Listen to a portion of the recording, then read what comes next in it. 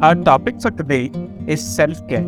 Now, self-care has two primary aspects. One is physical well-being, one is mental and emotional well-being. Now, within physical well-being, we talk about keeping yourself fit and building your immunity.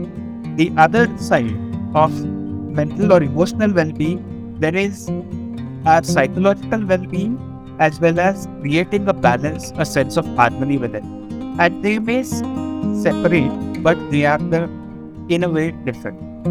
And in our today's conversation, our topic is mainly inclined towards our mental well-being. Now, the way we look at physical well-being or mental well-being in general as a term, we start the day with them. We exercise in the morning, meditate in the morning, we do yoga in the morning, and it all definitely helps.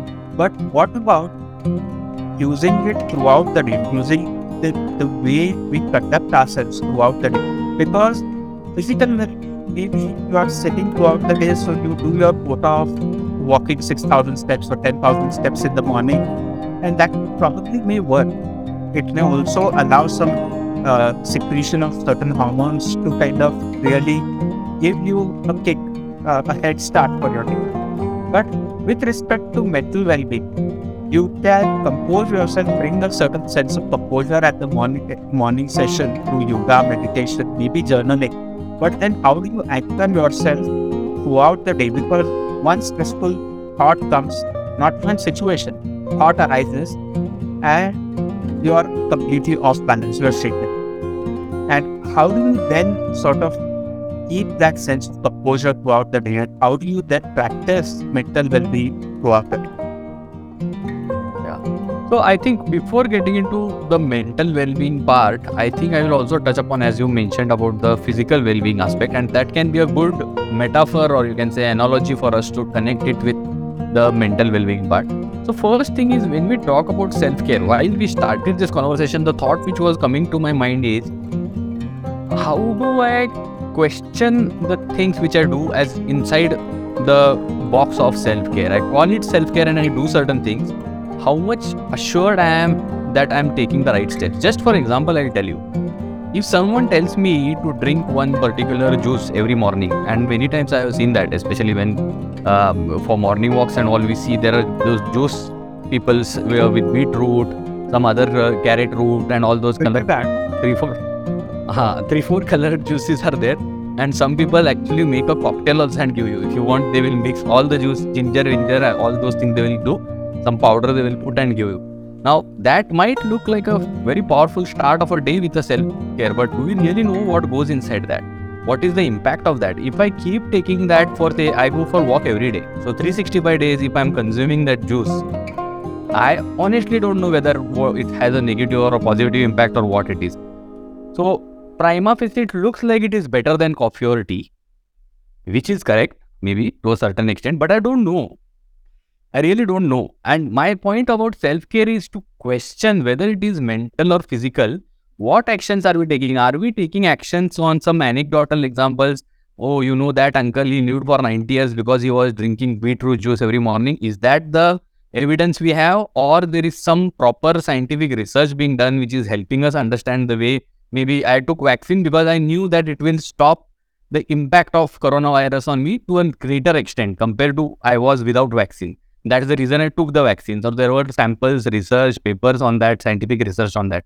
So when I'm taking the different juices or some kadas or whatever I'm taking, same way for mental well-being also, I'm doing certain things, some rituals. Are they really helping me? If they are not helping me, it's also still okay. But are they damaging? That is my concern now. And that was the thought which came, because self-care, when we say, I just started looking at what actions we take for self-care, and then are we really caring or we are damaged? Yeah. But I think we cannot go in a scientific manner on day-to-day basis. Like, for example, sometimes you have to take the word. Now, where the word comes from matters. Now, in case of coronavirus vaccine, you took the vaccine because the word comes from a reputed organization, and also the context matters because you don't have it on. Basically, at that point in time, you don't want to risk it. People have risked it, by the way, having read some conspiracies on WhatsApp, decided not to take the vaccine, and all that happens. but we have to really question the source from where the information comes. We have to also look at the context in which we have to take actions or not, and evaluate ourselves, like you rightly said.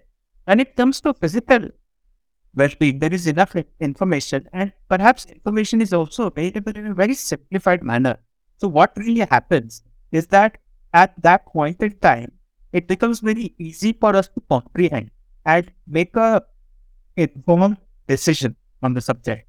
When it comes to mental well-being, each person's mind is different in a certain manner. Physiologically, our body is different, but still the same. The muscles function similarly.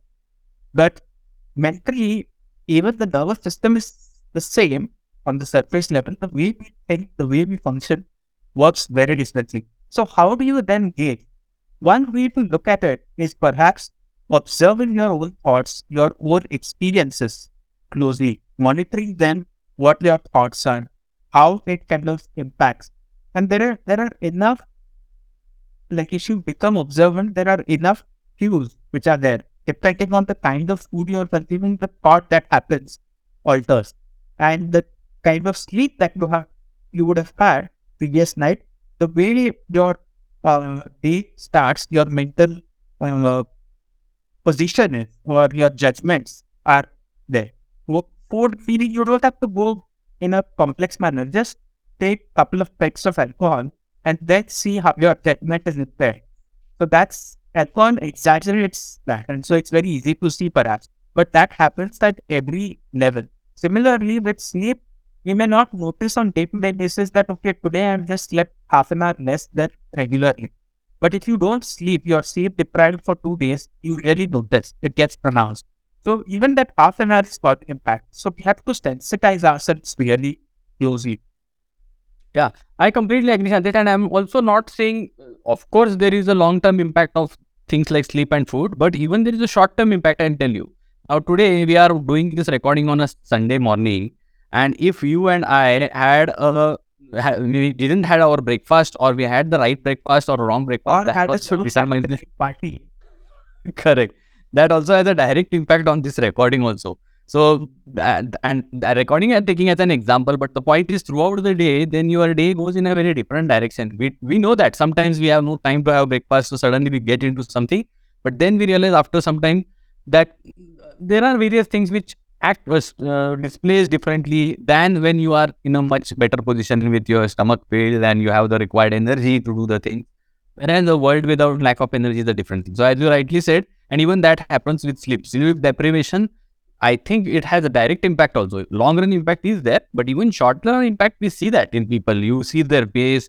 It happens to us, right? When we are not having complete sleep, then we don't feel like doing new things. We want to get out of those things as quickly as possible so that we can go back and take some rest. So that conversation is there throughout. Mm. Now, the other aspect which I wanted to touch, Prasanna, is a very important one because we think that mental well-being is different, physical well-being is different. It's easy to comprehend, so we put it into two branches, but they are the same because they are associated to us. And a lot of times, depending on your mental state, your physical body changes and alters. Now, we have cited this example in the past, a very rudimentary one for that matter, but it is something that each one of us have experienced. That if we have stage fright or if we aren't enough prepared and we are on the stage, our heartbeat increases, palms pull down. So a thought about how my talk will go or how my self will be perceived by the audience changes my physiological condition, my physical condition, my temperature, heart rate, everything. And you take a deep breath and your mental process, your action is physical of taking a deep breath and oxygenating your body, but your thoughts get altered by that. So there is a link between the two. Now, this is a very rudimentary one, but on a day-to-day basis, the way we are breathing, the way we are conducting, the way our thoughts are showing up on your body. And I think that is something which is really sort of vital. That is something which is important to kind of notice. And we seldom kind of acknowledge that part. Yeah. No, I agree. And the reason which I brought that point of self-care connected with various things, because when we say self-care, Sandesh, the things which comes to our mind are skin care, eye care, body care, mind care, spirit care, all those things, caring for your emotions. So all those cares, if you see, they have been very well used by the marketing and branding industry. Now, skincare, if you take for example, so much of hampering is done. There are billboards that they are telling you that you should have a certain kind of skin, certain tone of skin, color of skin, texture of skin. No, who is deciding that? Why is it required? In the absence of that, what happens to a person? Nobody knows. But then there is a lot of emphasis, lot of money put, and not just money, but then there are surgeries involved. Then there are cosmetics involved, chemicals involved, which you apply to your body, face, wherever you want to. But the whole point is, my question is that the same is done in case of various other things also, which we have seen, whether the things which we take inside our body. So I think the moment we realize that we start seeing the truth about it, I think that's the real beginning of self-care is what is coming to my mind. Absolutely. Because I don't want to see the truth. I want to see the newspaper. Today, Sunday morning, you open the Sunday Times, you will see a big Bollywood heroine with a white skin and how to make it white, and then 7 days they will show different shades and how to apply it. I don't know, in the first place, should I buy that I should have a different skin? No, but that's very important. So from a consumer point of view, we want everything smooth fit. We don't want to work on ourselves. We want a quick fix. So we see that, and for your skin care, for your physical well-being, all that, there are products to be sold. So there is a market for that, because if there are products to be sold, there is a direct market for that. For your mental well-being, there isn't a product to be sold, because what will you sell? At some sort of perceptive level, at least we know that we will consume this juice and suddenly we will not become gain a thought process. There cannot be a man saying that consume this juice 7 days and your thought process will change like Ambani. It cannot happen. So people at perceptive level know that this is trade, and therefore a product cannot be sold. Since a product cannot be sold, it is not consumerized. Since it is not consumerized, we are talking enough about it. Now you should think of it. When physical care was not consumerized, we did not talk about it. It was part of our lifestyle, perhaps. Just ate good vegetables, healthy diet, working on the farm gave you enough physical activity. And now when it has been consumerized, you are taking protein shakes, you are taking tablets. I don't know what all things are going into your body and all of that. Yeah, And it's doing it for mental health being consumerized, because one day consumers will, the people behind consumerization will sort of find a way to sell you a product. I think, but when we are saying that somewhere this physical well-being or what is consumerized or what for which there is a market, it is also coming from some mental blockages or some mental incompletions. We are stuck somewhere. I know, and when the other person is stuck, we don't realize that because we are stuck somewhere else. And for us, that is big. In one of our episodes, we have talked about catastrophizing. So in that area, we are catastrophizing, but not here. So I will tell you, so many people who are stuck in their baldness. When their hair drop is happening, they are stuck there like their life depends on it. And if you tell them to run 200 kilometers, they will run 200 kilometers to find a chemical or some solution or some medicine on baldness. All sorts of things. Sorry? I said there are remedies like this. Exactly. So they will keep doing. Yeah. So and nothing wrong, because I can understand, because they are in and same way. If you see some pigmentation for some, especially many people whom I have seen that they know that there is a solution, then they will buy that solution. They will realize it is not working, then they will jump. So this pigmentation problem I have seen jumping from solution to solution. I'm just giving a few examples here, but as I said, each one of us are stuck somewhere. So when we talk about this market for physical products, it also has a source somewhere in the mental and emotional part of it. So how do you kind of then overcome that? That's a part in my background, but it's something which everybody has to kind of take a stand to kind of really observe your own experiences. It comes down becoming sensitive to your own thought process, your own. Yeah. Correct. No, before going into the solution part, no, Sandesh, what is coming to my mind is we still have to acknowledge the real problem part, because I'll tell you,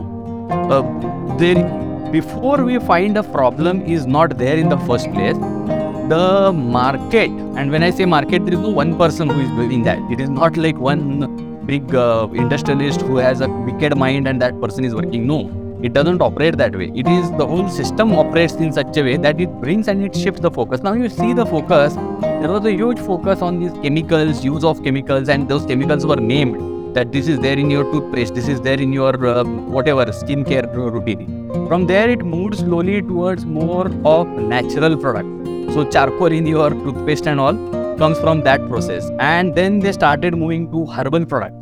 So there is a big industry, and the moment these words come, there is a lot of defense mechanism. Ayurvedic product. The moment someone says Ayurvedic product, you will not question that, because it is not good to question Ayurveda. In India, at least in Indian context, you are doing something illegal by questioning Ayurveda.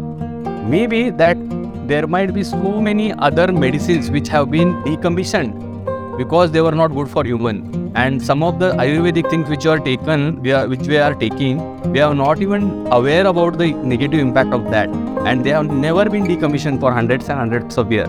We still keep consuming, but we don't want to question them. So these are also the various aspects, I think, from a self-care point of view, we have to be aware of.